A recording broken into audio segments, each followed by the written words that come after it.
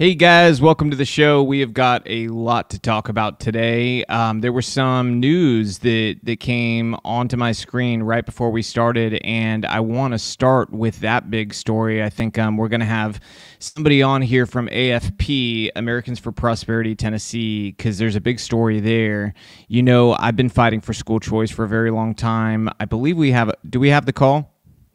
We've got the call. We're going to bring them in. We're going to start with this story today. It's an incredible story because it's something that people have been working on for a very long time. I'm going to go ahead and pull it up. Let's bring in Mike.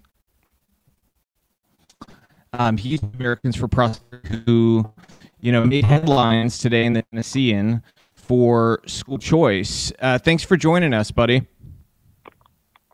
Hey, Robbie, how's it going, man? Oh, it's going really well here. I saw this story, very excited to see this.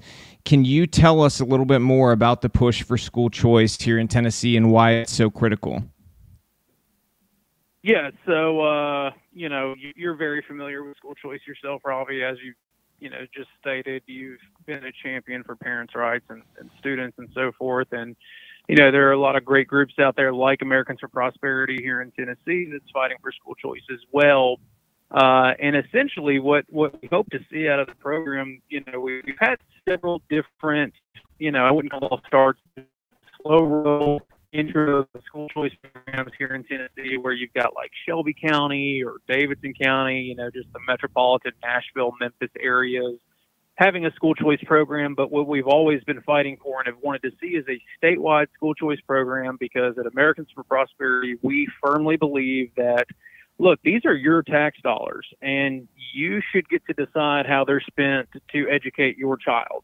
And so the kind of program that we're looking for here and that we think we're going to see and that will probably be getting passed this year with your help is a program that'll say, you know what, every student in Tennessee is allocated about $8,000 or so a year.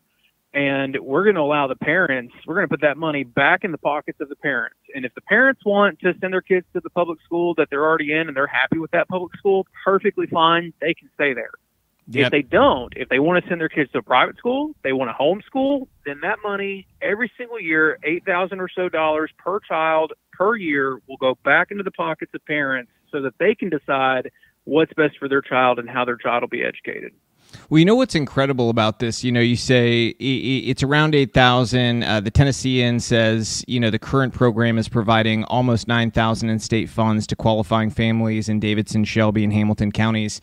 And I don't know anybody who's experienced school choice, and this says a lot about school choice. I don't know any family that has experienced it that has had a problem with it. I haven't heard one complain about being given back their tax dollars, the money that's earmarked for their child, to say, hey, we empower you as parents to choose what's best for your kids. I've just never heard of that. I don't think they exist, to be perfectly honest with you, because this has been such a monumental success everywhere that school choice has been deployed.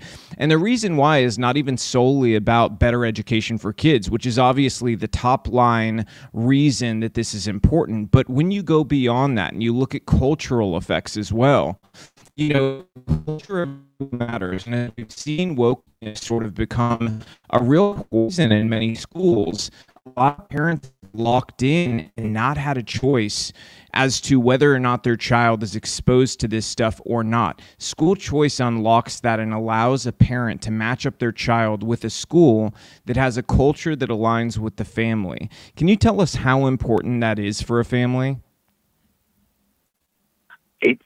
I can't express enough. And, we're not just doing this in Tennessee. Americans for Prosperity is, there's a state chapter in pretty much every state in the country. So no matter where you're listening right now, I promise you, Americans for Prosperity in Texas, they're having a special session right now to try to get this done in Texas. So I just, I know you've got a large audience that's all across the nation, and just know that, these policies are instrumental to parental control and success. There are so many studies out there, right? I mean, countless studies. As you yourself just said, you've never heard of somebody complaining about how school choice had a detrimental effect on anybody, any student, any school system, and that's the truth. And we have studies to back that up. School choice programs in some form or another have been around for, at least a dozen years, if not longer. And every single state where we see that there is some type of school choice program in place, we see not only do those students in those school choice programs do better, but also the public schools end up doing a lot better as well because they have real competition to contend with for once. The quasi-government monopoly on education breaks down to where these public schools are then held accountable because they know if they don't get their act together and they don't stop wasting money on all of this, BS, administrative costs and just bloat and so on, that they've really got to start focusing on student success and outcomes. That's what ends up happening. And basically every study that we see, there's a couple of outliers out there, but 92% of studies, for example, show that school choice in states have a positive effect on student testing, on retention, on graduation, on student earning as they become adults. And most importantly, I think where all of the real opposition comes from, Robbie, it's not parents, it's not students, it's unions. It's 100%. Unions 100%. who realize it's the teachers' unions who put out these narratives that, you're going to destroy public schools and you hate public schools. None of that's true. It's absolutely not true. And we see in every single state that's implemented school choice, public schools end up doing better. Teachers make more money, not just the private school teachers, but the public school teachers also make more money because there's more competition for their labor. And so the best rise to the top. And what happens is the school choice also means that teachers are empowered like they've never been empowered before. Teachers can go out and they can get 6 or 8 students and have micro schools where they're having, say a teacher gets 10 students together and they've got $10,000 or $8,000 per student. That's $80,000 a year for a teacher to have a small class of 10 students that they take forward. You're now having a situation where teachers become entrepreneurs. But guess what that means? That means that they're professionals now, and the union can no longer control them. The union can no longer dip into their paycheck to get their dues, to support their political candidates and their political narratives. And that's why the unions overwhelmingly always oppose any school choice that's introduced. Plain and simple, they just want control over these teachers. They've pulled the wool over the eyes of the teachers. But, even that narrative, Robbie, is falling apart because our polling even shows that 70+% of teachers want ESAs because I think teachers are finally starting to realize the union is just there to serve itself, but it's also keeping us from having opportunities. And that's what we're seeing. Well, that's a reflection, too, of the reality of the situation, which is that these unions are not looking out for the best interests of teachers. They've been captured in a way many institutions have been, where the loudest, furthest, most extreme activists have taken control of it. And they're really doing things in service of the narrative they prefer for political reasons instead of, hey, what is the best outcome for teachers? Because like you said, there's no denying a teacher having a small classroom of, let's say, 14 students even, okay? That's way lower than the ratios we're seeing in other places. Even if you went to there, they're making big money then. And if you're at 8 students, 10 students, it's all doable. And it's a situation that for teachers could provide them a way better income, a less stressful situation, and produce better quality education for the kids. But the unions are never going to admit that, and that's because they've been captured by these people who are they're purely about their ideology and not about what's best for the kids or the teachers. And the kids should be first. A lot of people, they don't quite understand the next step from I support school choice to, hey, what can I do? Or what does an organization like AFP, Americans for Prosperity, do? One good example of this I saw in the Tennessean article is you guys have knocked on more than 186,000 doors to bolster support for expansion, because the truth is outreach is all you need. This is not a controversial thing when you go to people's doorstep. I have done this myself and made phone calls and gone to doors, and I've never had anybody have a problem with school choice. In fact, I've had people who dislike my politics in other spots, and they say I full-throatedly agree on this issue. And so it has broad popularity across every race, every belief system. It's a no-brainer, but for some reason, again, with the Democratic Party, they're captured by this ideology in the furthest extremes that does not allow them as a party to really agree with this. And the few who do, I give massive credit, because this should not be a political issue. And that's something I love about AFP, is that you guys are not making this a wholly political thing. This is just about, hey, let's do what's best for kids. We will work with anybody who wants to do the right thing for kids. And I think that's a beautiful way to do things. But if you can expand for people on how they can take that next step in their life from I support school choice to, hey, I want to be part of the reason that this becomes a reality. Yeah, so, absolutely, Robbie. And the last thing, just to finish up that thought too on the unions, is plain and simple. The fact is that if the unions actually wanted what's best for teachers and students, then they would be right there with us on school choice, because every single study shows that teachers' increase in pay goes up when there's school choice. They are more satisfied with their jobs with school choice. Students and teachers are happier. Scores are better all around. So the fact is that you're absolutely correct. Like the unions are not doing what's best for teachers and students. They're serving themselves. Now on the AFP side and the call to action, what we need from you guys, I mean, it's really simple, y'all. If you are currently a homeschooler or a private school, you send your kids to private school, you don't even have to have kids in the school system currently for this to affect you. I mean, this will affect every single Tennessean in our state, where, if you're already sending your kids to private school or homeschooling, or you're wanting to send them, I'm begging you, please follow us on Twitter, AFPTN. That's AFP, Americans for Prosperity, TN, the letters TN for Tennessee.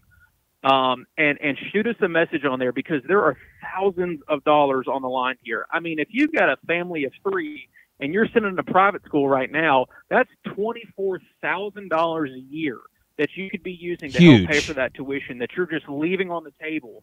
You're leaving that money on the table by not engaging with us, by not coming to the Capitol with us, by not participating in phone banks with us and door knocking. Look, it can be as simple as you just spending 3 hours to come up to the Capitol with us one day to tell your legislators. We'll connect you with your legislators. You don't even have to come up there. We can just put you on a call with them to tell them that you want school choice. And that's happening in every state. So I would encourage every state. North Carolina just passed their program, so they're good to go. But Texas is a big fight right now.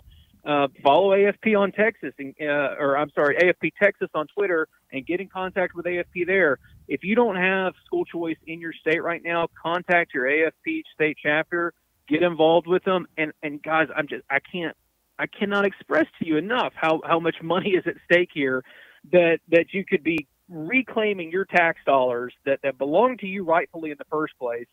If you're sending your kids to public school or private school private school, or you're homeschooling right now in Tennessee, you're paying for school twice. Yep. Your tax dollars are going to the schools, and then you're having to turn around and take the same amount of money out of your pocket again and pay for public school or homeschooling, because the public schools just aren't doing it. So, and for many of us, by the way, for many of us, we would be sending our kids to public school if we saw that the ideology was not being entrenched in there, that far left ideology. And the truth is, for parents like myself and a lot of my friends, the great hope within this is that we can get public schools to compete in these big blue cities and have them say, you know what, we're going back to just these subjects and producing good results. If they can do that, it's going to be a beautiful thing for everybody involved on the private side, in the public side. It's going to do so many good things for so many good people. There really are no losers except for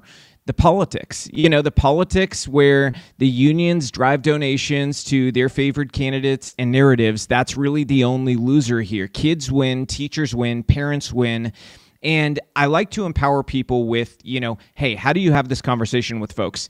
If you have a friend who is on the other side of this, which is rare, but if you have one, the one question I never seem to be able to get an answer from anybody on the other side is I just simply ask them, why do you not trust parents to make the best decision for their child? And I can never get a good answer to that. I don't know if you've ever gotten a good answer to that, but I sure haven't. No. Well, what I've always said too is Robbie, I don't even want my schools to teach my children conservative ideology. I certainly don't want them teaching liberal ideology, but I don't want them teaching conservative ideology either. I want them to teach my kids to think critically. Yes. And if my kids can think critically as a conservative, I know that they'll end up becoming conservatives because once you're able to think critically, there's really no other option. So I don't, like I said, I want the politics out of schools, both sides. I just want you to teach my kids how to think critically and how to, read. In Tennessee, 60% of third graders in public schools cannot read at grade level. It's unbelievable. And the union has the audacity to run ads right now talking about how great the public schools are because they know we're coming for them. We saw this in the previous elections. We saw it when Glenn Youngkin became governor in Virginia, that when you gaslight parents and you try to tell them something is true that is not so, and that parents understand it is not true, that's only going to embolden parents to say, no, we are going to vote in a direction that is going to ensure that our children get the best. And you're going to see the same thing here if unions continue to dig in against school choice, because parents have friends who are experiencing school choice. They know what a success it is. It makes all the sense in the world on paper. When you have a conversation about it from any direction, it makes sense.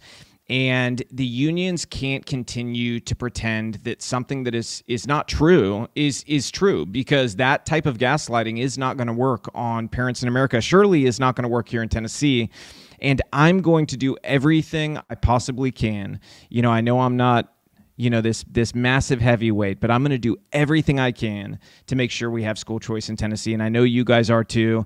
So I thank you guys for the hard work you're putting in and for jumping on last minute here. But when I saw this news, I had to try to get you guys on to talk about it, because I want to see this in every state. I truly feel in my heart of hearts this is the civil rights issue of our generation, that you will not find anything that produces better unity in outcomes and produces better equal opportunity, because the unity is in the fact that people will finally be able to believe at the end of this, when school choice is fully deployed across America, that everybody had an equal opportunity. And if you can believe that, then you can accept the outcomes of that, because then outcomes are directly going to be related in nearly all cases to who put in the work.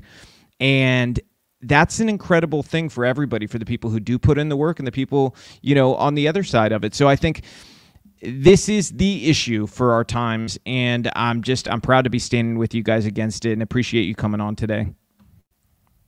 Thank you, Robbie, and thank you for your help on this. And just to be clear, we think you're a big deal, and you carry a lot of weight. Thank you. I appreciate it. Just again, to Robbie's listeners, follow us on AFPTN on Twitter, or on X, I should say.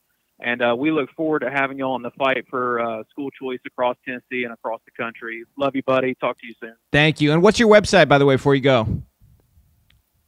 It's AFPTN.org. Awesome. AFPTN.org. All right, guys. Well, I expect all of y'all to get on the bandwagon here and help us fight to make this a reality, not just in Tennessee, but across the U.S., because this is critical for our kids.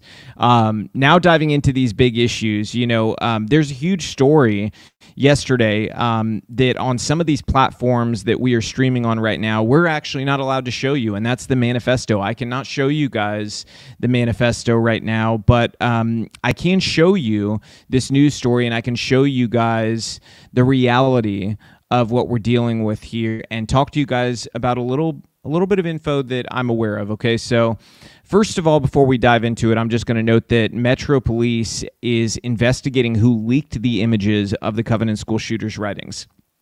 I will say, I was a little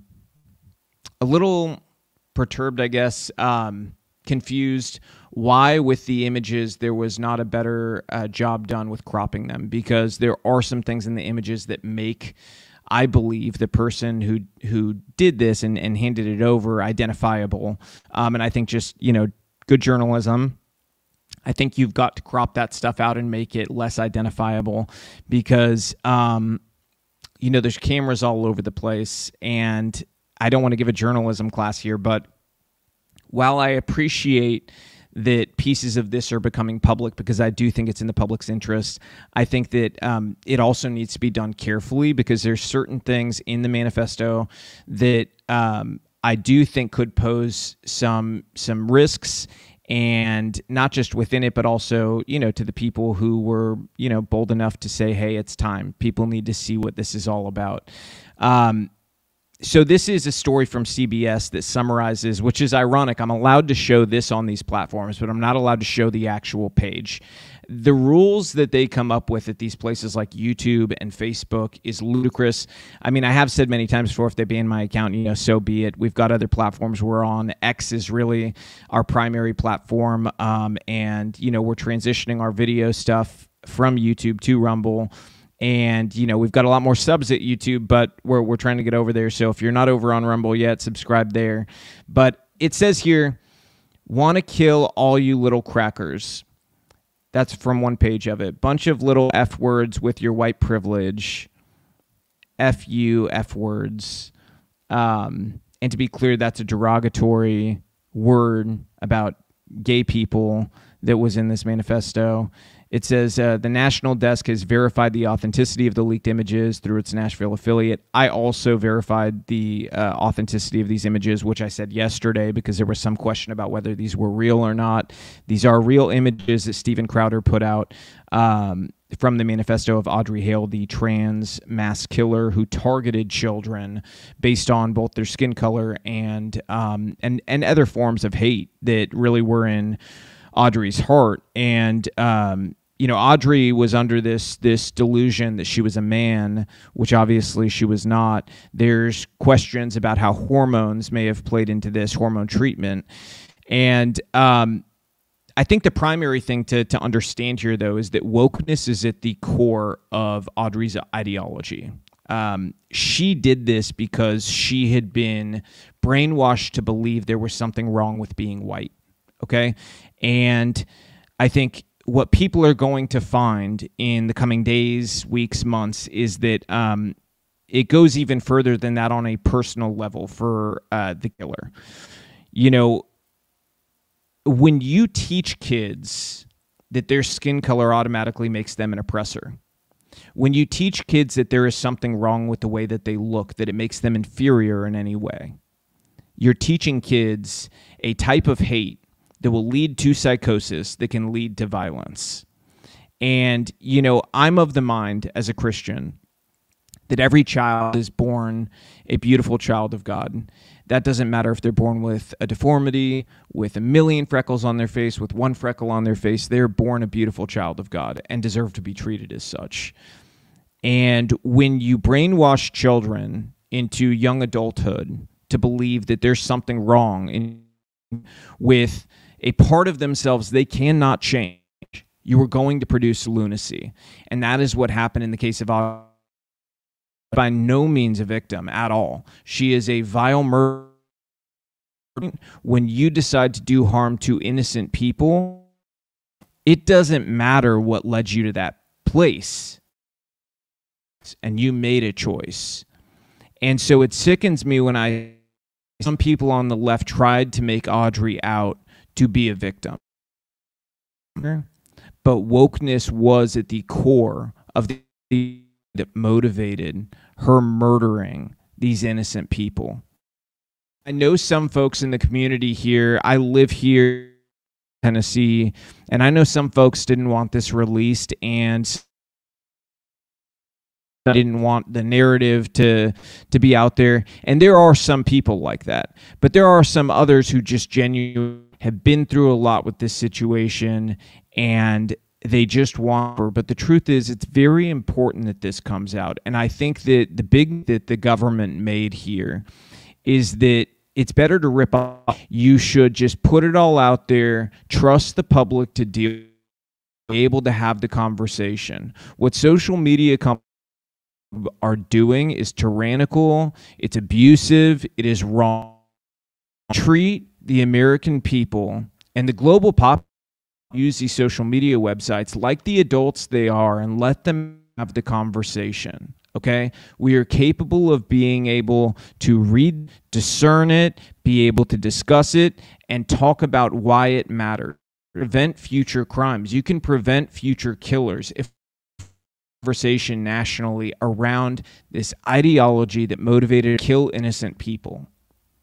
The minute you try to shut that, down, all you're doing is reinforcing that there are people in powerful positions, vested interest in this ideology continuing to poison children, continuing to produce people like Audrey Hale. And Audrey is not alone. Directly after she murdered innocent people, another trans shooter in Colorado tried to do a similar. So this is not something that is stopping. This is growing. It will continue to fester, especially in and online, okay? Because TikTok is just as bad as these public schools and using them with this ideology. It feeds them like any other drug. They victimhood of it. You get similar dopamine hits, that reinforcement that you feel online when you're a part of one of these communities, transitioners who've explained to me that euphoric feeling they got by being a part of the woke ideology. And I've also seen the strength it took for them to get out. That for vulnerable young people, it is not as easy. It seems like it would be for people like myself or other adults or older. It is hard when you've been groomed. And so I think people need to understand that it's the hate that was taught. Okay, and often when you see people who commit hate crimes, they were taught to hate. And it's no different with Audrey. A hate crime against young white children because she was taught to hate herself for being a white person. To say this is somebody who's Latino, like I here with people accepting this in their community, I would never kids. My kids are not going to hate themselves for their skin. My wife is. They're not going to be raised to ever think there's something wrong with their immutable. These are things you can't change. There's nothing wrong with your skin color. I don't care what color you're born as. But that's the taught to kids is there is something intrinsically wrong with it. And you can call 615-703-5888. That's the call number. I believe it's bottom of screen today. You'll be able to call in. And we'll try to take some more calls. There is a big topic to dive into, though, and of myself and other online. So to properly cover this and what has occurred in the past 24 hours and over the past few months, we've got to sort of go backwards. We're going to go back over to my report. Confirms my report from over to censor me and other conservatives. This is Jim Jordan, the weaponization Congress, where they essentially confirmed everything that I said. I'm used to that with the government and the media being a little bit behind me, but I'm glad to see it happen. So here's what I gave to people over, coordinated with a group called the Elect. Isn't that a fancy name? Doesn't that sound trustworthy? To censor Biden's opponents. That was what they were doing. That was really the principal goal of this group. Okay, and as we go and dive deeper, you will see why. EIP's list, along with Charlie Kirk, Marjorie Taylor Greene, Donald Trump Jr., Jack Posobiec, and more. I was censored while I ran for Congress even. Joe Biden's regime paid the Election Integrity Partnership groups over $12 after his election in grants. For all of us, this is a gross violation of our rights and blatantly illegal act by the U.S. government. In my case, this was state-sponsored election interference. In this threat, what they did, they crossed lines that cannot. This is very important to understand because these lines that I'm talking about are really pillars of our country. And these folks who claim to care so much about were really the ones deconstructing it throughout that election by tearing away the free speech of various people with prominent platforms so that they get across to voters in America. So this is who makes the Election Integrity Partnership, the so-called EIP. The Internet Observatory, also called the SIO, University of Washington Center for it should be Center for, it's for a Center for an Informed Public, the Atlantic analytics firm Graphica, the screenshot dollars each of them received from the Biden administration. Again, those are Stanford's Internet Observatory, the University of Washington Center for an Informed Public, Atlantic Council's DFR lab, analytics firm Graphica. These names should be familiar to you because they're involved in really some horrific stuff. I mean, not operating above the board, in my opinion. So here's some of the grant money. The partners all received federal grants from the Biden administration and then EIP and what they did in 2020. So the national million in August 2020 to study ways to apply, quote, collaborative rapid response online disinformation. That is a long way of saying people that we don't like. Graphica, also known as Data, received its first listed federal grant several weeks after that. A coincidence? Nearly $3 million from the Department of Defense for unspecified, quote, research on cross-platform detect counter malign influence. Again, another fancy way of saying to shut up people we don't like. Nearly $2 million more followed in fall 2021 for, quote, citation network mapping, which tracks sources that are cited together. The Atlantic Council, which hosted then Vice President Joe Biden for a keynote 11 awards dinner, has received $4.7 million in grants, but one from the State Department. That far exceeds previous years, which hadn't approached even since 2011. The simplest way to explain the way the EIP works is to compare it to something you already know. You know how the CIA and DoD use contractors to fight back. That's essentially what the EIP is an unofficial Ministry of Truth. That is how it operated. In the way it worked was DHS, the State Department, the DNC, NAACP, and CISA, EIP, about posts or people they wanted. The dirty work of going to big tech and demanding the voices Democrats didn't want out there. At the time, talking with me about how this the news, the news. If you go back and read his reporting, it was on the scene along with myself on this subject, and it's going far and wide now. This is this. DHS, the DNC, and others just acted as their messenger to demand the big take action on the posts or people flagged by the United States government or the DNC. Big tech delivered for them. Okay? The EIP created what's been called an enemies list of a select group in need of censorship. I was one of those people.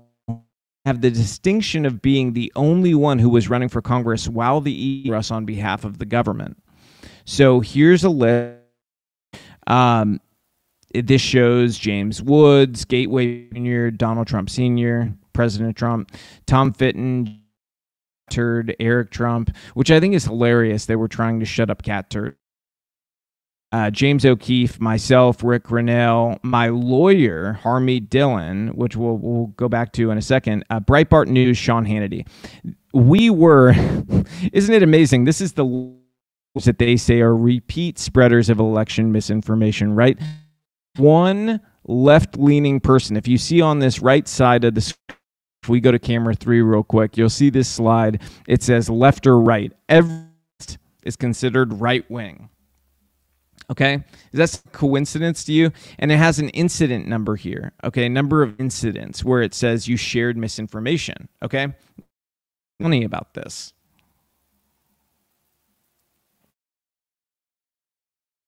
Have they cited something that was in the Twitter? It actually came out. We saw one of the tickets where they were down. It was a tweet about the glitch that occurred in. The tweet was actually just a head in every aspect. The mainstream media now agrees and affirms it was not helpful. So the only available evidence that shows the EIP requesting to take that literally nobody can assail. Commentary attached. It occurred as they occurred. And they were correct. There is not one part of the story that is not something that has been put out there by mainstream media. Okay? Some context to this situation. IP operation lasted through 2020. They worked to censor and malign on behalf of the U.S. government and the Democratic Party. Sadly, they were successful, which I can explain. Part of that success is that during the course of the EIP's communication with Big Tech, my accounts on Instagram and Twitter were put on a search ban almost simultaneously, which remained to the day that I wrote this last year. It has since been removed on X after Elon Musk bought it, and Elon follows me.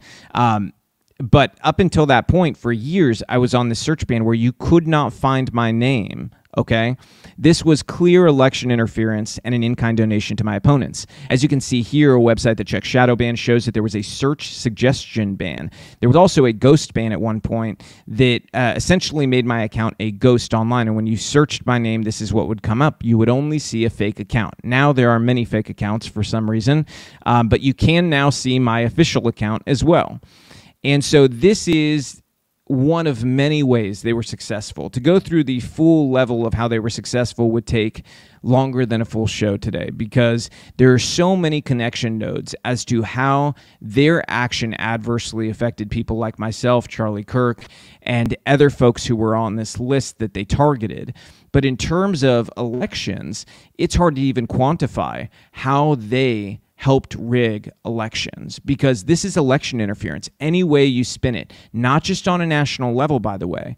Folks like Charlie and myself are pretty influential on shifting a few votes in local elections. How many local elections have there been where our voices were suppressed during that time range, where we could have helped a county commissioner win, we could have helped a mayor win, but artificially social media was suppressing us due to the behaviors of our government that was working overtime to make sure that we were silenced as well as they could. And my belief about this has always been that they wanted to make it look like, okay, we want these people shut up, but we can't do this so publicly that they're fully banned. Because if they're fully banned, we've seen how that plays out. It's a big story. There's a lot of anger about it, and we don't know if there's going to be a Republican Senate and House. And if there is, it could cause problems for us, because then there's going to be this whole regulatory push to corral us and get big tech under control. So how can we do this in under the radar way? And that's why every way that they ran this is so sneaky. Elon Musk himself has said there were so many layers, and there's still layers they're finding to the censorship that was deployed at old Twitter. And Twitter is not alone. You see this happening today with the trans manifesto. Okay, that just came out, those first 3 pages yesterday. You saw Meta working overtime at Facebook and Instagram, and YouTube as well through Google, working overtime to censor people's ability to see the truth. And again, it has nothing to do with misinformation. They'll come up with a new excuse every time. The truth is, they do not trust you to be able to know the truth. That's the truth. It's very simple. They believe you should only be able to hear the approved narrative. And that's the reality of what we're dealing with. This thread is long, I know, and I'm reading from it here. It's probably a little boring seeing me stare at the screen just reading this, but it's important that people have this in a video format so they can share with people how this all worked. This thread, I know is long, which I just said. Look up the 4 groups that make up the EIP, and what you're going to find is the insidious ties they have to characters like George Soros. Soros, for example, is a major donor to the Atlantic Council, who again received grant money and was a part of this operation to censor people. And remember, this coordination, the grant money, the enemies list, the election interference, and the people involved is what we knew before discovery in any lawsuits. Imagine the facts after. Speaking of discovery, you know who else was on the list? My lawyer. My family came from Cuba, where Marxists had enemies lists, where they worked to silence people, where they worked to economically ruin people because their opponents, well, they were afraid of them. In a real free society, they knew they could not beat their opponents in the battle of ideas. So they had to beat them in the battle of silencing. And that's exactly the operation the Democrats carried out here. As I said back then, they're after all of us. Not just me. I was just one of, 20 to 30 conservative prominent accounts that they used as a method to attack you. Trump used to say this with great effect. It's not him they're after. It's you. And it's the same thing in this case of censorship. We're just vehicles through which the government wants to attack you. Because the government principally sees you as an enemy. That's the only way I can walk away from this. Like that's what I leave with. They see the American people as someone that is untrustworthy. You can't trust them with the truth, period. They've got to be managed by what they believe are their betters in Washington, D.C., which is one of the most ludicrous things to ever leave my lips. But these people actually believe they are your betters. Okay? They believe in a system like Cuba where candidates should be removed if they're, undesirable to the establishment, where elections can be rigged, where the media is controlled by the elite, where academia and culture are controlled by the communists. This is the road to hell we're on forever if we don't stand up together in this modern day communist regime. They're masquerading as Democrats now. But they are just like the communists of the past, just with new tools that would make Mao and Castro blush. The government crossed an unprecedented line by coordinating to censor Americans and interfere in an election to keep me out of Congress. Every move they made to stop me and others on the list was an attack on you, your vote, our values as a nation. I haven't yet begun to fight these communists, and I suspect I'm not alone. These communists can delay the inevitable, but it's still inevitable. The people will win. And I left that thread with this notice to people. This is somebody from the EIP announcing that they're getting the band back together with several improvements. Words that should make anybody's hair stand up. They're working with a range of collaborators to address rumor, misinformation, and disinformation around election processes and procedures. Okay? Again, fancy language for we've got new ways to shut you up. And as Jim Jordan noted yesterday, hundreds of secret reports show how DHS, CISA, the GEC, State Department, Stanford, and others work together to censor Americans before the 2020 election, including censoring true information, jokes, and opinions. According to one EIP member, the EIP was created, quote, at the request of CISA, which is part of the government. The head of the EIP also said that the EIP was created after working on some monitoring ideas with CISA. Okay? So this is actually beyond the confirmation I hoped for, because this has the actual paper trail from the people involved, admitting that this was a government operation. And by the way, you want to know one of the funniest parts about this? Back when I put that thread out, there are fact checks you can still go see today on fact-checking websites that say that I was wrong. Over a year later, again proven to be absolutely correct in everything that I said, which shows you the danger of allowing these fact-checking organizations to do what they do, because they are truly misinformation spreaders. Here's how it all worked. This is Jim Jordan's tweet again. EIP quotes stakeholders, which is a word everybody should also be just terrified of, including the federal government, would submit misinformation reports. The EIP would analyze the report and find similar content across platforms. EIP would then submit the report to big tech, often with a recommendation on how to censor. Judiciary, GOP, and Weaponization Committee obtained these non-public documents and information from Stanford only after the threat of contempt.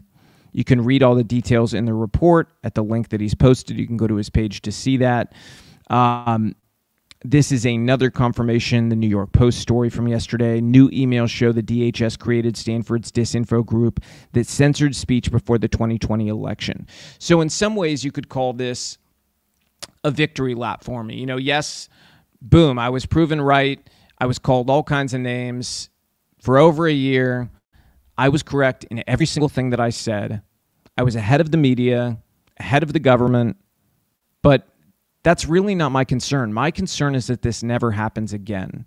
So as I alluded to back then, stopping something like this is not an instant process. Some people questioned why I did not immediately sue, because there's a method to the madness. You have to get to the bottom of what happened. You have to be able to pull every lever of this machine back and expose it. But this is certainly more like the beginning than the end, and that is a promise, okay? There are wheels in motion to get justice and to ensure that this never happens again. I can promise you that. I will do everything I possibly can. And really, I would say if I had to describe my mentality about this, it would very simply be this. I have no interest in a settlement with anybody involved. Zero. I am interested in punishing them for what they did, holding them accountable, and ensuring that this never happens to another American citizen. I don't care what their political ideology is. I said this last night to somebody who I'm good friends with. I said, you know, my barometer for knowing whether or not this is wrong is I ask myself, how would I feel if this had been done to people I vehemently disagree with? I would be just as outraged by it. Just as outraged, because this is a violation of everything our founders intended for us. Everything that should matter to us as a country. And to see it ripped away, my immediate instinct back then, I still remember it, I think I always will, is that this must be what my family members in Cuba, you know, who were adults, what they were feeling, what they were experiencing as they saw their government fall before their eyes and turn to tyranny. Because what we saw here, there's very few ways to describe it that don't illustrate a form of New Age communism. Because that's really in practice what this was, is the government, you know, I'd say the only difference is they have to assume an identity that appears private because they know that full-scale communism, where you take, you know, the means of production over, is so unpopular they can never get away with it. So they just need a way of controlling these places without being the official owners of what's going on. And that's what we see here. You know, so everything is done with sort of sleight of hand. These are tricksters who are playing out these parlor tricks to pretend they don't control something that is truly an apparatus of darkness that they do control. And it's been done to silence you, the American people. Again, I'm just a conduit through which they want to silence you. They want to make you afraid of the truth. They want you afraid to share it for fear of job loss or economic ruin in some way. You to fear your friendships, family arguments. They want you to be in a constant state of perpetual fear around the idea of sharing the truth. And so the most radical thing you can do that I would ask of you is to tell the truth. The truth is our greatest weapon. It has brought down regimes over centuries, incalculable numbers of them. Because the truth is powerful. People see through the lies. The truth emboldens them, though. The truth emboldens warriors who want to believe in something greater for our country, who want to believe in the words of our founders, who want to believe in the promise that America offers, or at least it's supposed to. And so that's what I would ask of you. I would ask you to tell the truth. And it's that simple. You know, let people know the government did this. And this is a key point of it that I think really wraps this up nicely and shows you just how demented this whole plan was and the lengths that they're willing to go.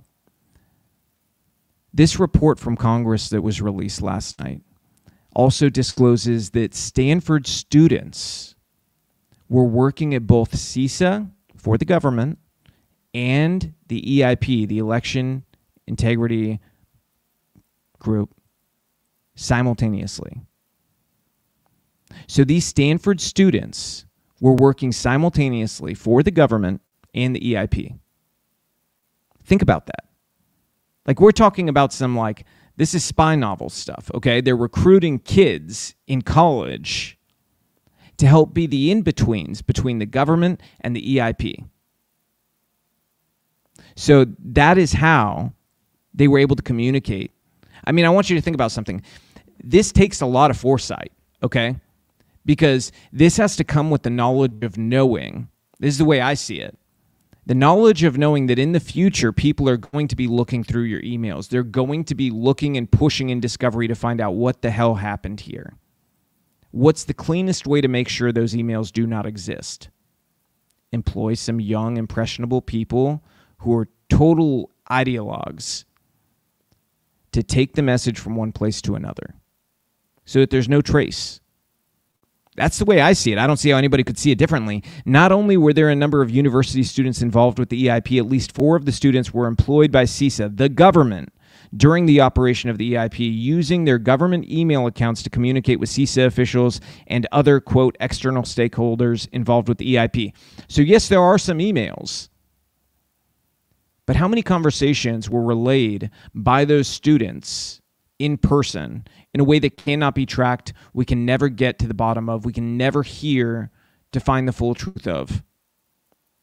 I don't think you could put a number on that. I really don't. I don't, but that shows you the lengths they were willing to go to censor you, to censor me, to censor this movement for freedom and for our country. This is beyond party. This is about the existence of freedom in America, freedom of speech.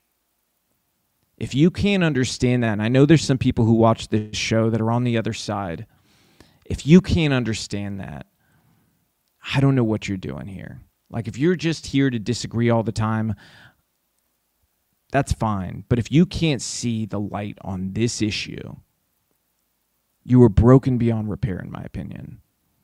Because this is so dark, so dystopian. I don't know that the government can recover from it. I really don't. You know, I think that in many ways this proves right the idea that we've really got to cut a lot of these places out. We've got to get rid of them. We've got to break them down. We've got to really scatter them to the wind. Break them into 1,000 pieces, scatter them to the wind. Because they're so poisoned with this ideology, I don't know how you fix them. I don't think that there is fixing them. And that's not me just throwing up my hands saying, well, I don't know what to do. That's me saying that I know precisely what we need to do. If something is poisoned beyond repair, you have to break it apart, do away with it, start over. And this is another reason why I've said for so long, none of these places within the government, every one of these bureaucratic administrative state offices should not be in Washington, D.C. It produces the most incestuous, like straight out of a spy novel BS to go and attack Americans' rights. Separate these places. Hire real Americans, representative of the people of this country. When you have them all in Washington, D.C., a city that is, I think, 90% Democrat, the government is never going to be representative of the people, which is much more split across party lines, okay? And you want real reform, you want real checks and balances. We need a government that is representative of the people. We need a government that's smaller. I mean, I say all the time, name me one thing the government does well besides taking our money and overspending it. Still have not heard a good answer. But yeah, I'm going to be honest. I'm upset. I've been upset about this story. You guys, I think most of you who've watched for a long time know I'm pretty even-keeled.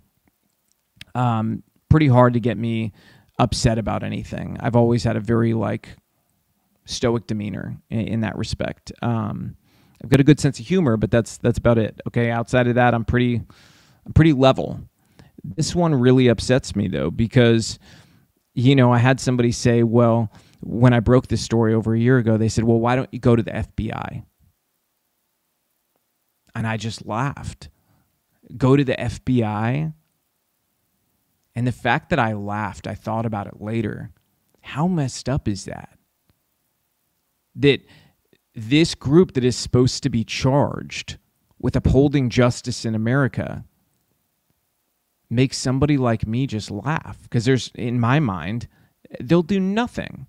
Less than nothing. They'll help these people do it. Okay? Because the people who have been put in power are, again, adherents of this ideology. Don't believe me? Look at this.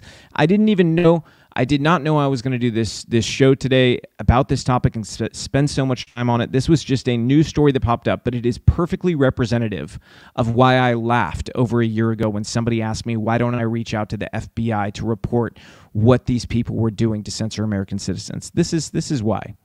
This is a tweet from the FBI, or a post now that we're X. Recently at FBI Charlotte participated in a Pride event where the FBI spoke to attendees about career opportunities and the work the Bureau does to protect civil rights. There's a link to learn more about opportunities to participate in the FBI's community programs near you. And here's some photos from their job fair at the Pride Fest. Okay? Let's go ahead and zoom in here on this flag. That's what they call the progress flag. That's the one that has all the trans rights for children and everything else and all the racialized stuff. This is actually at the core of the ideology that motivated Audrey Hale, the mass murderer that murdered children over being white, and various other hateful beliefs she had. This is what the FBI is concerned with, is perpetuating this ideology while simultaneously pretending it doesn't exist. You know, I mean, they do both. They want to pretend there's no threat here with this ideology at all. They'll never admit that Audrey Hale's ideology is what drove her to this. Never, because simultaneously they're recruiting the next Audrey Hale. But the next Audrey Hale isn't maybe going to go shoot up a school. The next one is maybe going to weaponize the FBI. Do you understand what they're doing now? That's what they're doing. So on one hand, you pretend this ideology has no danger to it. On the other hand, you recruit these people who have the ideology Audrey Hale had when she murdered those children here in my state of Tennessee.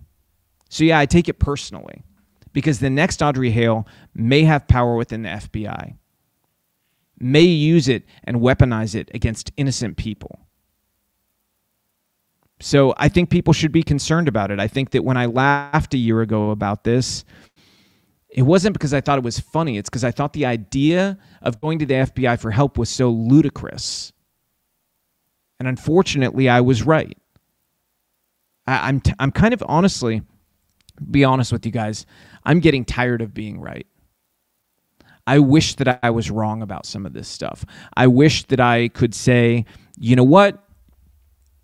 I went a little overboard there. Maybe it's something in my DNA from my family having to flee communism. Maybe I'm just too sensitive and jumpy to this stuff. I wish I could tell you that. I really, truly, in my heart of hearts, wish I could tell you this was just Robbie being overreactive to a situation. But in every one of these cases, not only have I been proven right, but if anything, I undersold it. That's the reality of the situation. Okay? I think I'm going to leave it there. We will have more updates on that story. I'm going to, jump to some other news, which probably kind of awkward transition here. I will play us one thing. You know what? I'll play us one video before we go because I think it's important to help validate everything that I was talking about with their censorship regime. So here's a video from Elon Musk. The degree to which Twitter was simply an arm of the government was not well understood by the public, and it was whatever the official government. I mean, it was like Pravda, basically. A state publication is the way to think of old Twitter. It was a state publication. And was the justification from their perspective that they are progressive liberals, they have the right intentions, it's important that they stay in power, the progressive liberals stay in government and power because this is their... There was basically oppression of any views that would even, I would say, be considered middle of the road. But certainly anything on the right. I'm not talking about like far right. I'm just talking mildly right. The people like Republicans were suppressed at 10 times the rate of Democrats. At 10 times the rate of Democrats. I mean, it's undeniable what they did. It's undeniable. Quick break before the next topics. If you want to support the show, I'll give you a couple ways to do that. One of them is go to Brave Books. Brave Books. bravebooks.us. You can get Puddin' Pirates and the Problem with Power. This is my children's book that came out with them last year. It's been a very successful book. It has sold a ton of copies. Kids love it. Read these reviews here from school teachers and families. There's countless reviews of what a moving story this has been for kids and what it's done for them to reinforce or to teach about the Constitution and how much it matters. And so if you want to, help support the show, but also do something fun for your kids and get a Christmas present off the list, go get Puddin' Pirates and the Problem with Power at bravebooks.us. That's one way. Another way is you could go to Patriot Mobile, who has partnered with us to give you free activation. Again, if you've got a phone line with AT&T, Verizon, one of these other places, one of these big places, you've got to think about where is your money going every month. Is it going to causes you don't believe in? Because a lot of these big companies, they're giving to woke causes on a monthly basis, whereas Patriot Mobile is giving your money every month. Obviously it's a business, but they take a portion of money every month and they put it toward things that we believe in. They have helped flip so many school boards. I am so immensely proud of being partnered with them just based off of their work with school boards alone. They have done so much good and put so much money into these races to make sure that good-hearted conservative Americans are in these school board seats, making sure that wokeness is getting out of these schools. So if you want to be a part of that, use promo code Starbuck at patriotmobile.com and receive free activation. You keep your phone, so don't worry. You don't have to get a new phone. If you want a new phone, you can get one, but you don't have to get a new phone. Your iPhone works, whatever it is you have, your Samsung Galaxy, whatever it is. You can take your existing phone, go to Patriot Mobile, and great prices, great service, no complaints. Not one person in the audience has complained to me about the service. That's the other natural question I had when I talked to Patriot Mobile at first is I said, well, what about service? Service is fantastic. It is the just absolute best in my opinion. So, check them out. They're great.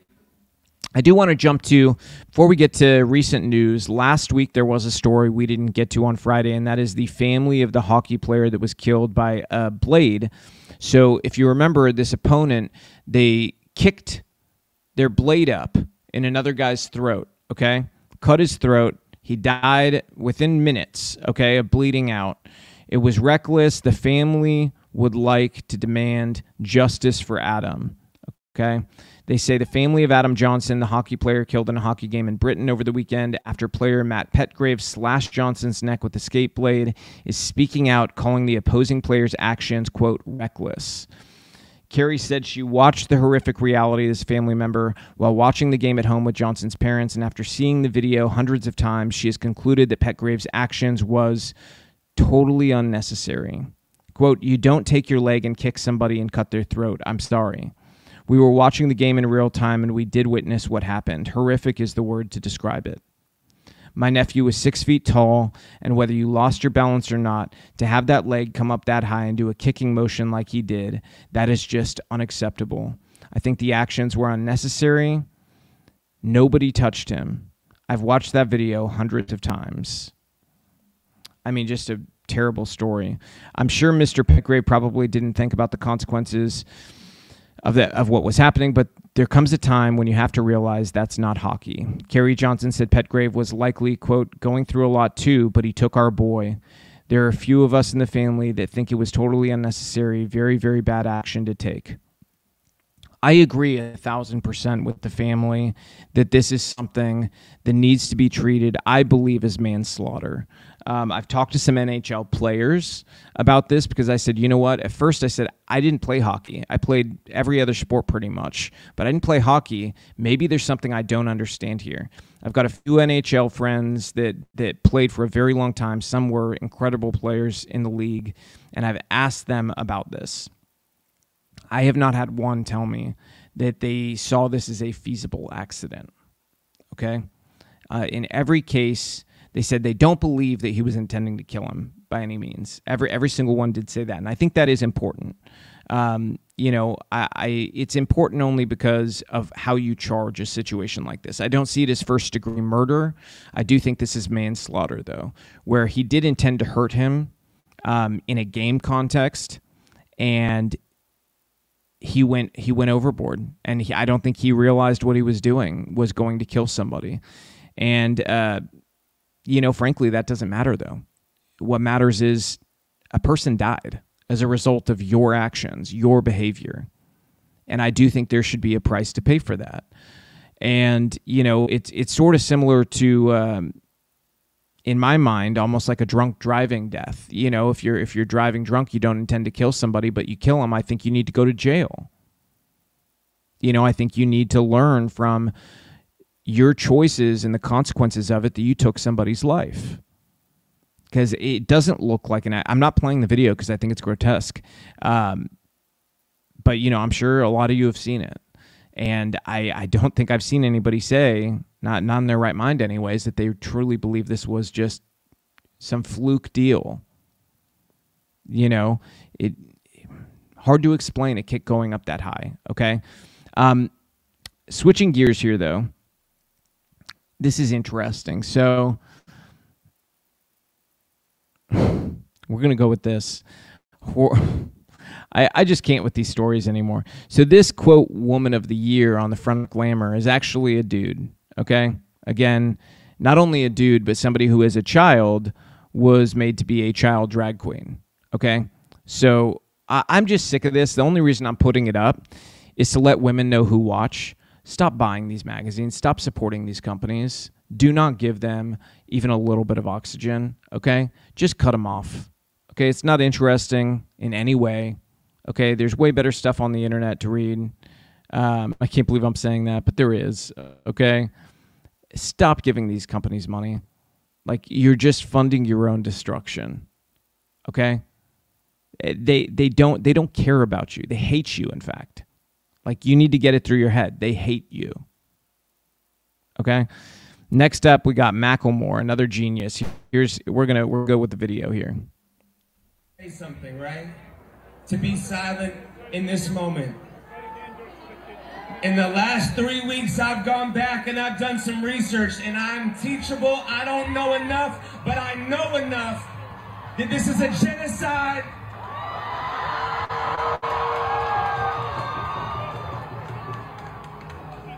And we are scared. We are watching it unfold.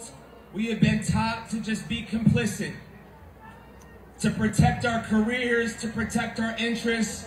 And I'm not going to do it anymore. I'm not afraid to speak the truth. Okay. I think it's interesting he admits that he is not very educated on this topic, and I think that is readily apparent just by virtue of what he said. But I do think that this stuff needs to be called out. Aligning with this stuff is, he's pretending he's doing some gargantuan here that is so hard to do. Celebrities get away with absolute murder, okay? And in this case, not far from it. In this case, he's getting away with sanctioning murder. If it's a genocide going on right now, I don't understand the population statistics over the past few decades, because the Palestinian people have doubled in population growth. So that would be the strangest genocide I've ever seen. And when they refer to genocide in the terms of the this Free Palestine crowd, they're legitimately saying this has been a decades-long genocide. And, you look at the population numbers, that's just not in alignment with reality. Okay? At some point, people have to be realistic here and tell the truth. Okay? So maybe if you're just learning, a good thing to do, Macklemore, is just keep those lips zipped, which I think people in general would appreciate, even music-wise. Let's just shut those for a little while. I think that'd be a good idea. Do some more listening, some reading. You could use a lot of reading, and just take a little break. I think that'd be I think everybody would appreciate that, buddy. I really do. And there's some worse stuff I could put up there. I mean, this dude has done some really dumb stuff, but you know what? I'm not even going to go there. I'm just going to say that don't pretend that this is unpopular, because you're speaking to your audience. This is a sales pitch, and you know it. The people who listen to your music believe this crap, and that's why you're doing it. It increases your sales, okay? You're using this for sales. So don't pretend otherwise. I mean, it's very apparent to people who were inside the business like I was. I know what you're doing, okay? So don't pretend to be some virtuous, hero here. You've never been canceled. You've never had to question where your paycheck was going to come from, okay? You've done just fine. Let's not pretend otherwise. All right. And these folks he supports, they did this at the White House, and I can't believe this is a serious person in the news. This lady is an actual, quote, journalist, okay, saying the White House gates this morning after passionate protests over the weekend. Why is it when it's somebody on the left doing crazy stuff, it's just passionate protests, or mostly peaceful?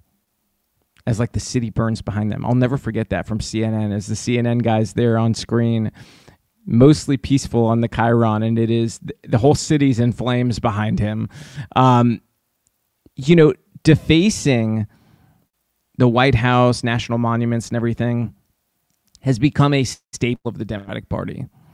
And I don't know how many times they need to tell people, we hate America, before people believe it. Okay, because there's still these people holding on to the idea that the old Democratic Party exists. The truth is the old Democratic Party does not exist. And in fact, people like JFK would now be treated as contemptible, racist, bigot, misogynist, transphobic. I mean, they have so many ists and isms, you can't even name them all, that they would throw JFK into. That party doesn't exist anymore. In many ways, the Republican is getting very lucky in a lot of ways, because the alternative, our party is the alternative, but I do think leadership is squandering an opportunity to break this ballgame wide open and make us an unbeatable force. The opportunity is still there, so it's not too late, but there has never been a time in American history where you could capitalize more than right now on bringing in new voters. Proof of that you saw in the recent New York Times poll. This New York Times poll showed that Trump leads in 5 critical battleground states, including Pennsylvania, Arizona, Nevada, Georgia, Michigan. Wisconsin, he's right there. He's within 2. Okay? That we're talking about over 311.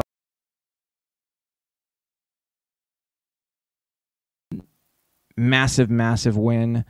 And that's just, this is early cooking. We're a year away. However, that means Democrats have a lot of tricks up their sleeves still. But there are winnable people. And one of the big stories from this is that 22% of black voters said they intended to vote Republican. That would be the most that we've seen black folks vote Republican in our lifetimes. Okay? And I think would be incredible. Here's how CNN reacted to it. Perception is reality. And so when you look at the data that was provided in this poll, it talks about how people feel. And when people decide whether they're going to the poll or whether they're not going to the poll, it's all about how you feel in that moment. And so while the facts may not align with their feelings are dictating their reality. Their reality is that they said that they feel better or they felt better when Trump was in office. But we've been trying to push back. We've got some very popular African-American artists that are out here saying things like, oh, I got checks when Trump was in office. I want those checks again, not understanding that that really came from Congress. So we've got a couple of things, the perception issue, and then we also have an issue as it relates to civics in this country and people not understanding. Let me just warn you guys, you are going to hear some racist stuff from Democrats before this is all over about black people and their voting intentions, okay? The comment she made about rappers is sort of hilarious for multiple reasons. Number one, I have some familiarity with, sort of the way that terms like this are used. Rappers are saying that they want the checks from when Trump was in office, except for free money from the government. So we're going to do that. You're going to vote for us, right? This is the deal. That's what the Democratic Party is selling. Okay, so I don't think a lot of people are going to appreciate that. I know I personally would be very offended by it. You look here. Some members of the Democratic Party understand that this is happening. Nina Turner, who has worked, she supported Joe Biden in the end at this last one, and has been a person that pushed for Bernie Sanders, and she understands this is happening. I think that is going to be one of the big stories of the next election is how minorities vote. And I think that minorities in general, both Latinos, are going to continue the trend from the last election, which was a massive shift to the Republican Party, and it's only going to happen more in this next election. The truth is that when a party and a president fails so spectacularly across the board, every American of every race, everybody's going to be fleeing the sinking ship. And that's what we're seeing play out. I'm going to be jumping all over the place a little bit today because there's just some weird stuff, but I want to put it all out there. One is this story. I know this is going to seem, I have random interests, okay?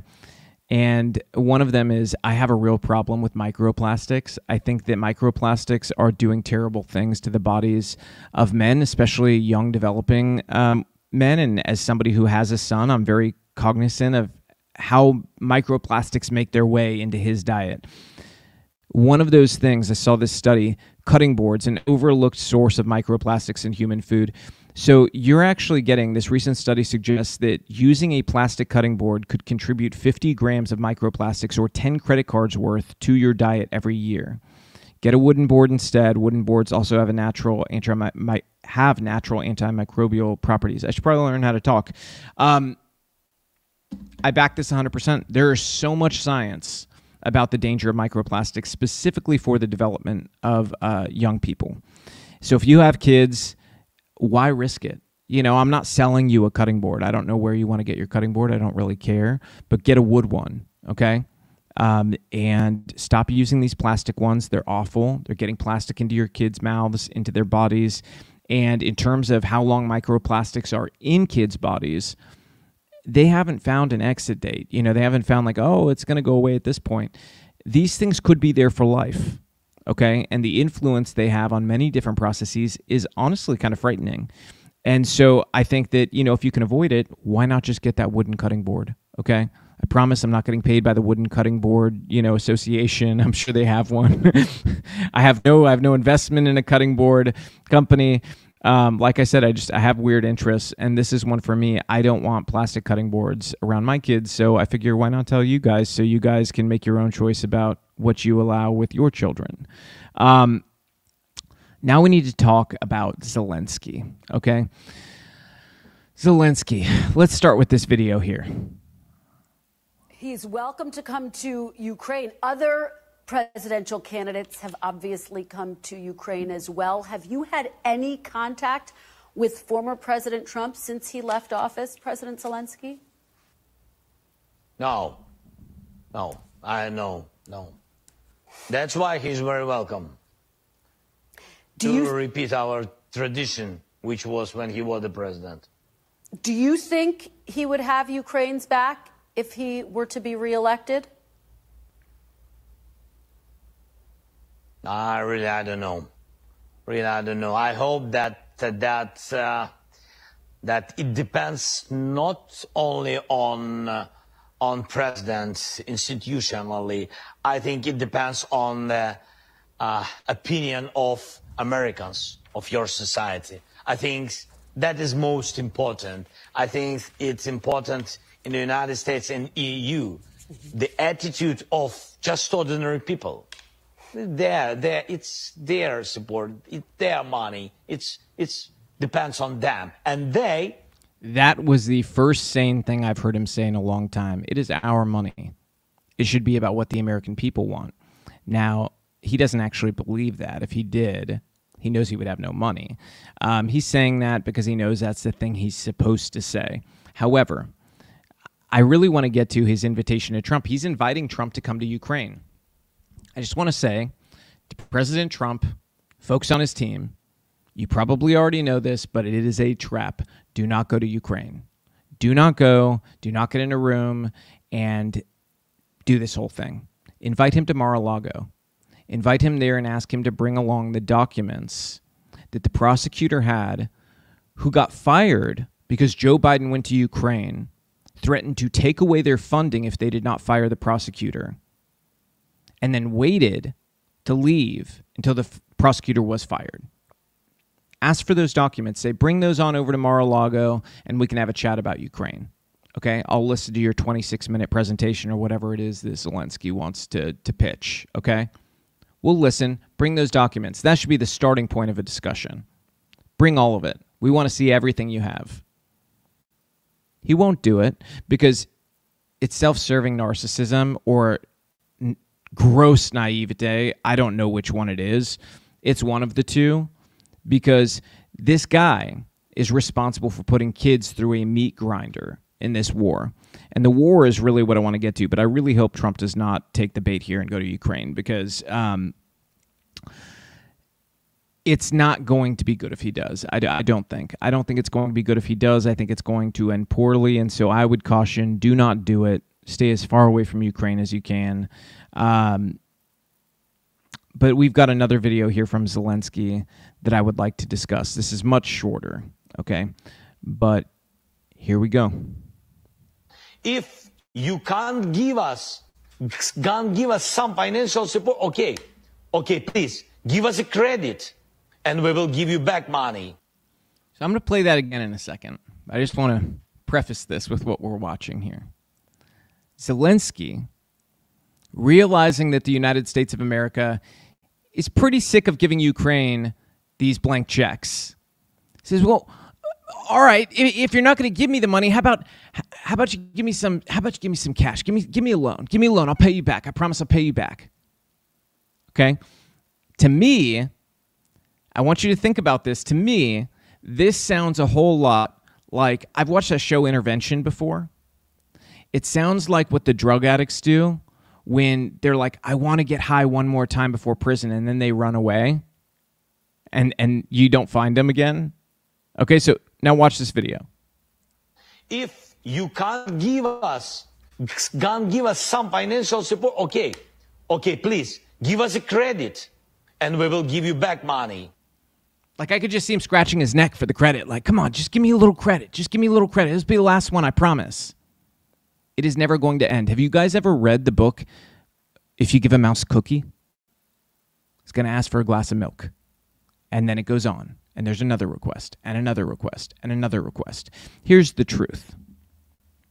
Some people have said that I've been so mean about this that, I even had some people call me a Putin apologist. Even though I've criticized Putin. I have criticized Putin to no end, saying that, what he did invading was wrong. I think that what has happened in the war has been grotesque.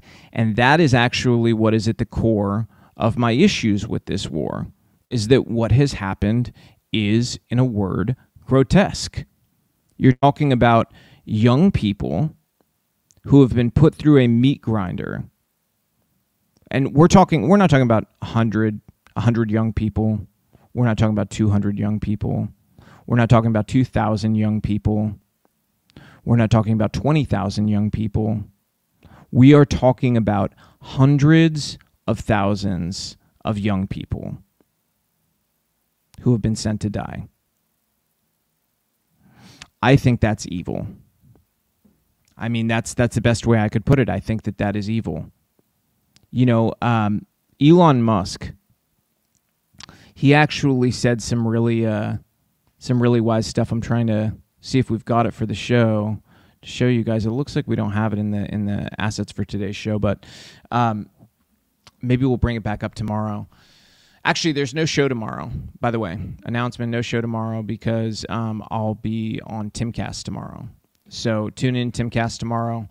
That should be fun. I love going on Timcast. Great people there. I mean, can't say enough about them. They're amazing. But here's my issue with Zelensky, okay? Aside from the fact that him turning to the loan thing is just embarrassing. We all knew what was going to happen back when this started. Ukraine was never going to win this war. Never. Okay? I knew it. Many other people knew it. And when we said it, we were attacked. Why? The warmongers wanted their war money. That's why. They didn't care that it meant hundreds of thousands of dead young Ukrainians. I did care about that. That was my principled stand against this war, is that the number of people who would die in service of nothing changing was inhuman, like totally inhumane. It's just pure bloodlust because nothing has changed. The outcome today, if you sat down at a table, is going to be the same as it was at the very beginning of this conflict.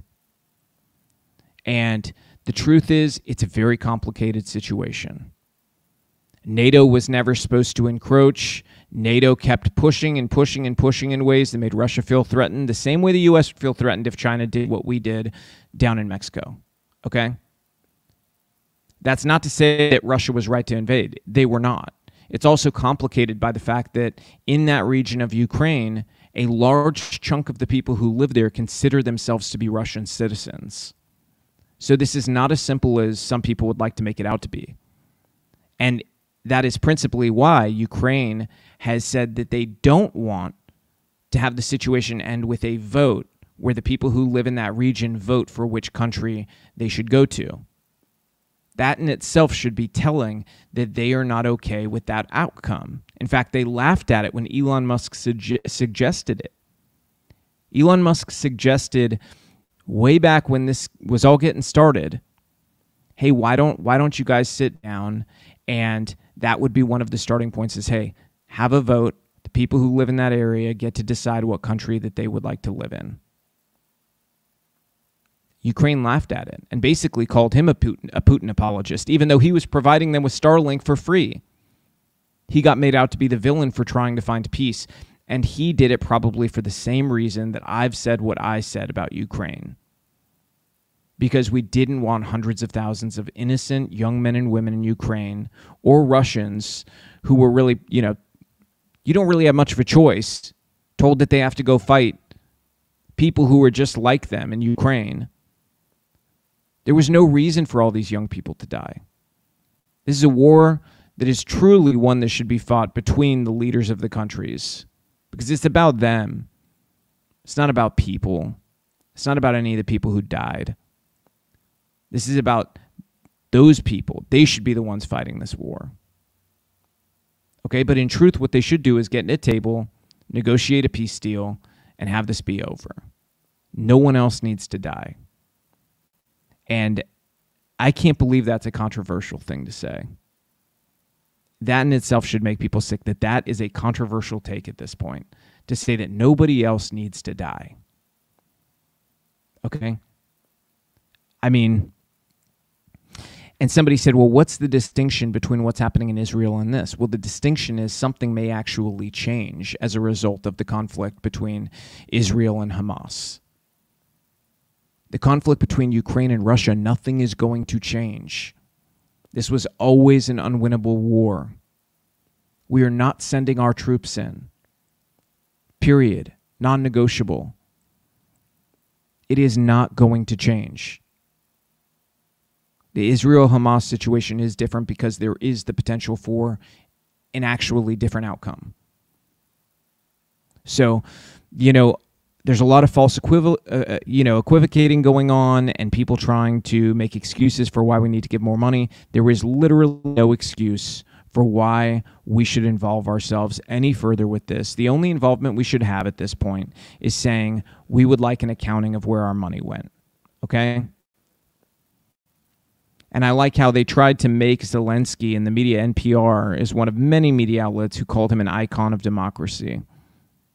Well, just yesterday he said it's not the right time for elections in Ukraine. He doesn't want an election. He doesn't want there to be a free and fair election where people get to choose between him and somebody else.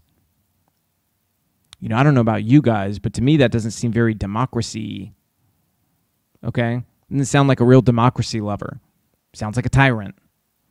We're talking about somebody who has shut down religious figures, who has imprisoned journalists. Okay? To me, that sounds like a tyrant. And of course, the media loves him. So, I mean, do with that what you will. I just think that there's a lot there to chew on, and I think that it's time that we chew on it and we come to a final determination as the American people that we are not going to support this any further. As we go today, one thing I forgot to mention in that DHS EIP story that I will show you guys is that they did this. You can see this is part of the EIP partnership. They created this 292-page long PDF called The Long Fuse. I read it, so you don't have to, but you can if you want. It's a boring read, but it is filled with stuff that is just an absolute gross attack on each of us, who they call us repeat spreaders of election misinformation. And there will be justice because there should be justice. All these people who were involved are complicit. Thank you for being part of the show today. And remember, next time we'll do call-ins. I'm going to admit something. I actually screwed up the call-ins today. I hung up on the call-in number.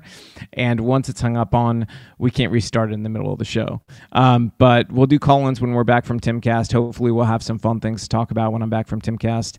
And look forward to seeing you guys soon. Bye, guys.